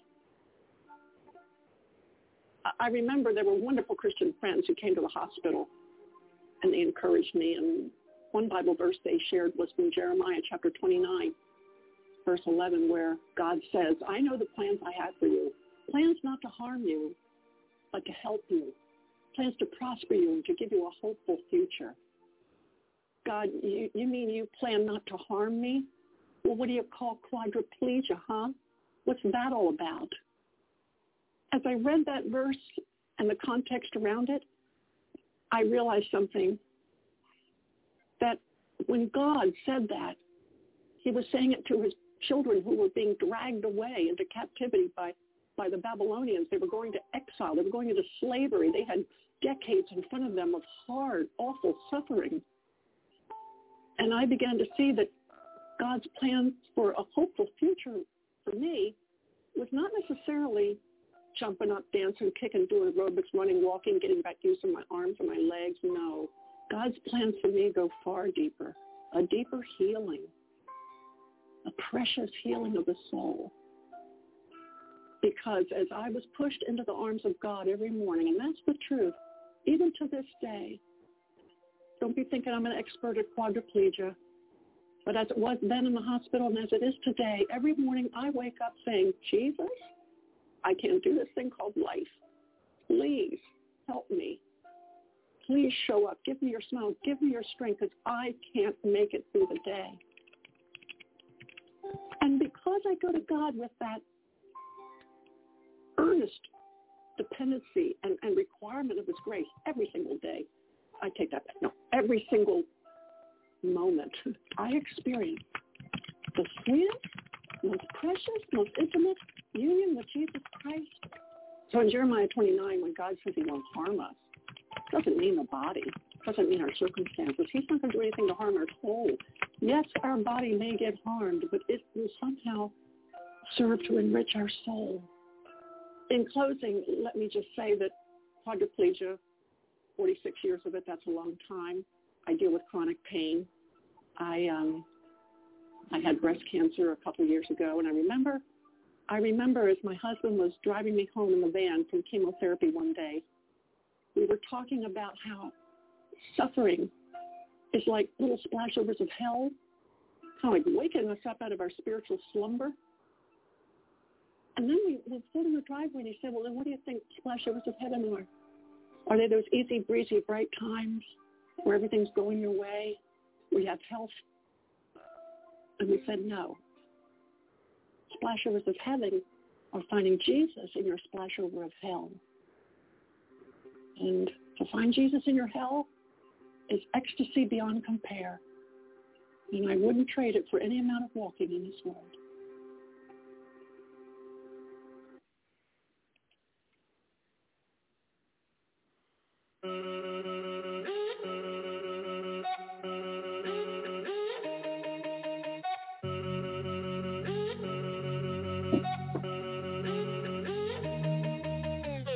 I'm writing this to you, I really hope you hear my heart. When thinking about describing you, I really don't know where to start. Can't start at the beginning, cause you are before the beginning, way before the beginning. And this fallen world's distorted opinions, it was just the Holy Trinity, ruling from infinity. Glory blazed tremendously, loving one another endlessly. Billions and billions of years ago, outside of what we know as time. Nobody else was there to know, but Lord, here's the thing that blows my mind.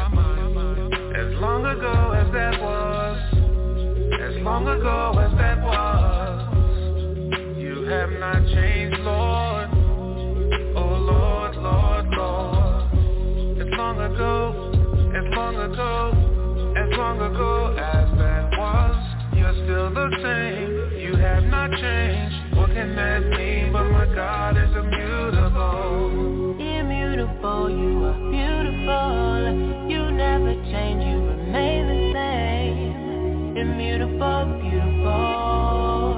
You never change, never change. Forever you reign, you remain the same. You will never change, you will never change. Immutable, beautiful. You never change, never change. I was thinking just the other day how you reign supreme by far. Not just because of what you do, but simply because of who you are. There's none like you in existence. You are God and you need no assistance. Even though we show you resistance, you sent Jesus to close the distance that existed between God and man, according to your sovereign plan. We changed many times in one lifespan. I've changed even since this song began. Lord, I'm so glad that you're not like us. All that you do will certainly last. You are the rock that we can trust. Shows us back in eternity past. As long ago as that was, as long ago as that was, you have not changed, Lord. Oh Lord, Lord, Lord. As long ago, as long ago, as long ago as that was, you're still the same. You have not changed. What can that mean? But my God is immutable. Immutable, you are beautiful. You never change, you remain the same. Immutable, beautiful. You never change, never change. Forever you reign, you remain the same. You will never change, you will never change. Immutable, beautiful. You never change, never change.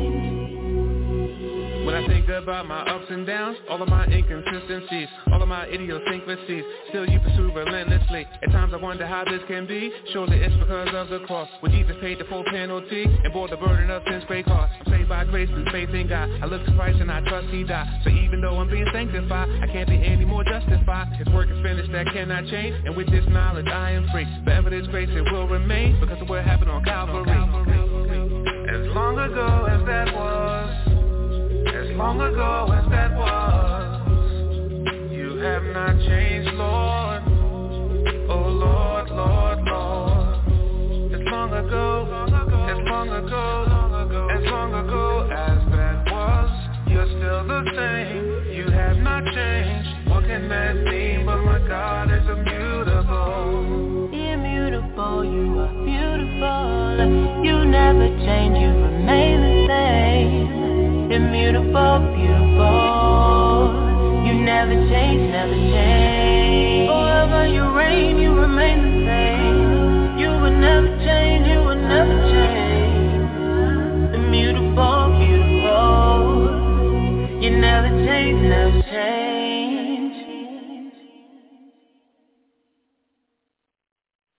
Check us out Sundays for new episodes of Truth Be Told Radio. Your host, Melissa Cantrola, and gonna go out with Yancy and Friends and the VR Billy.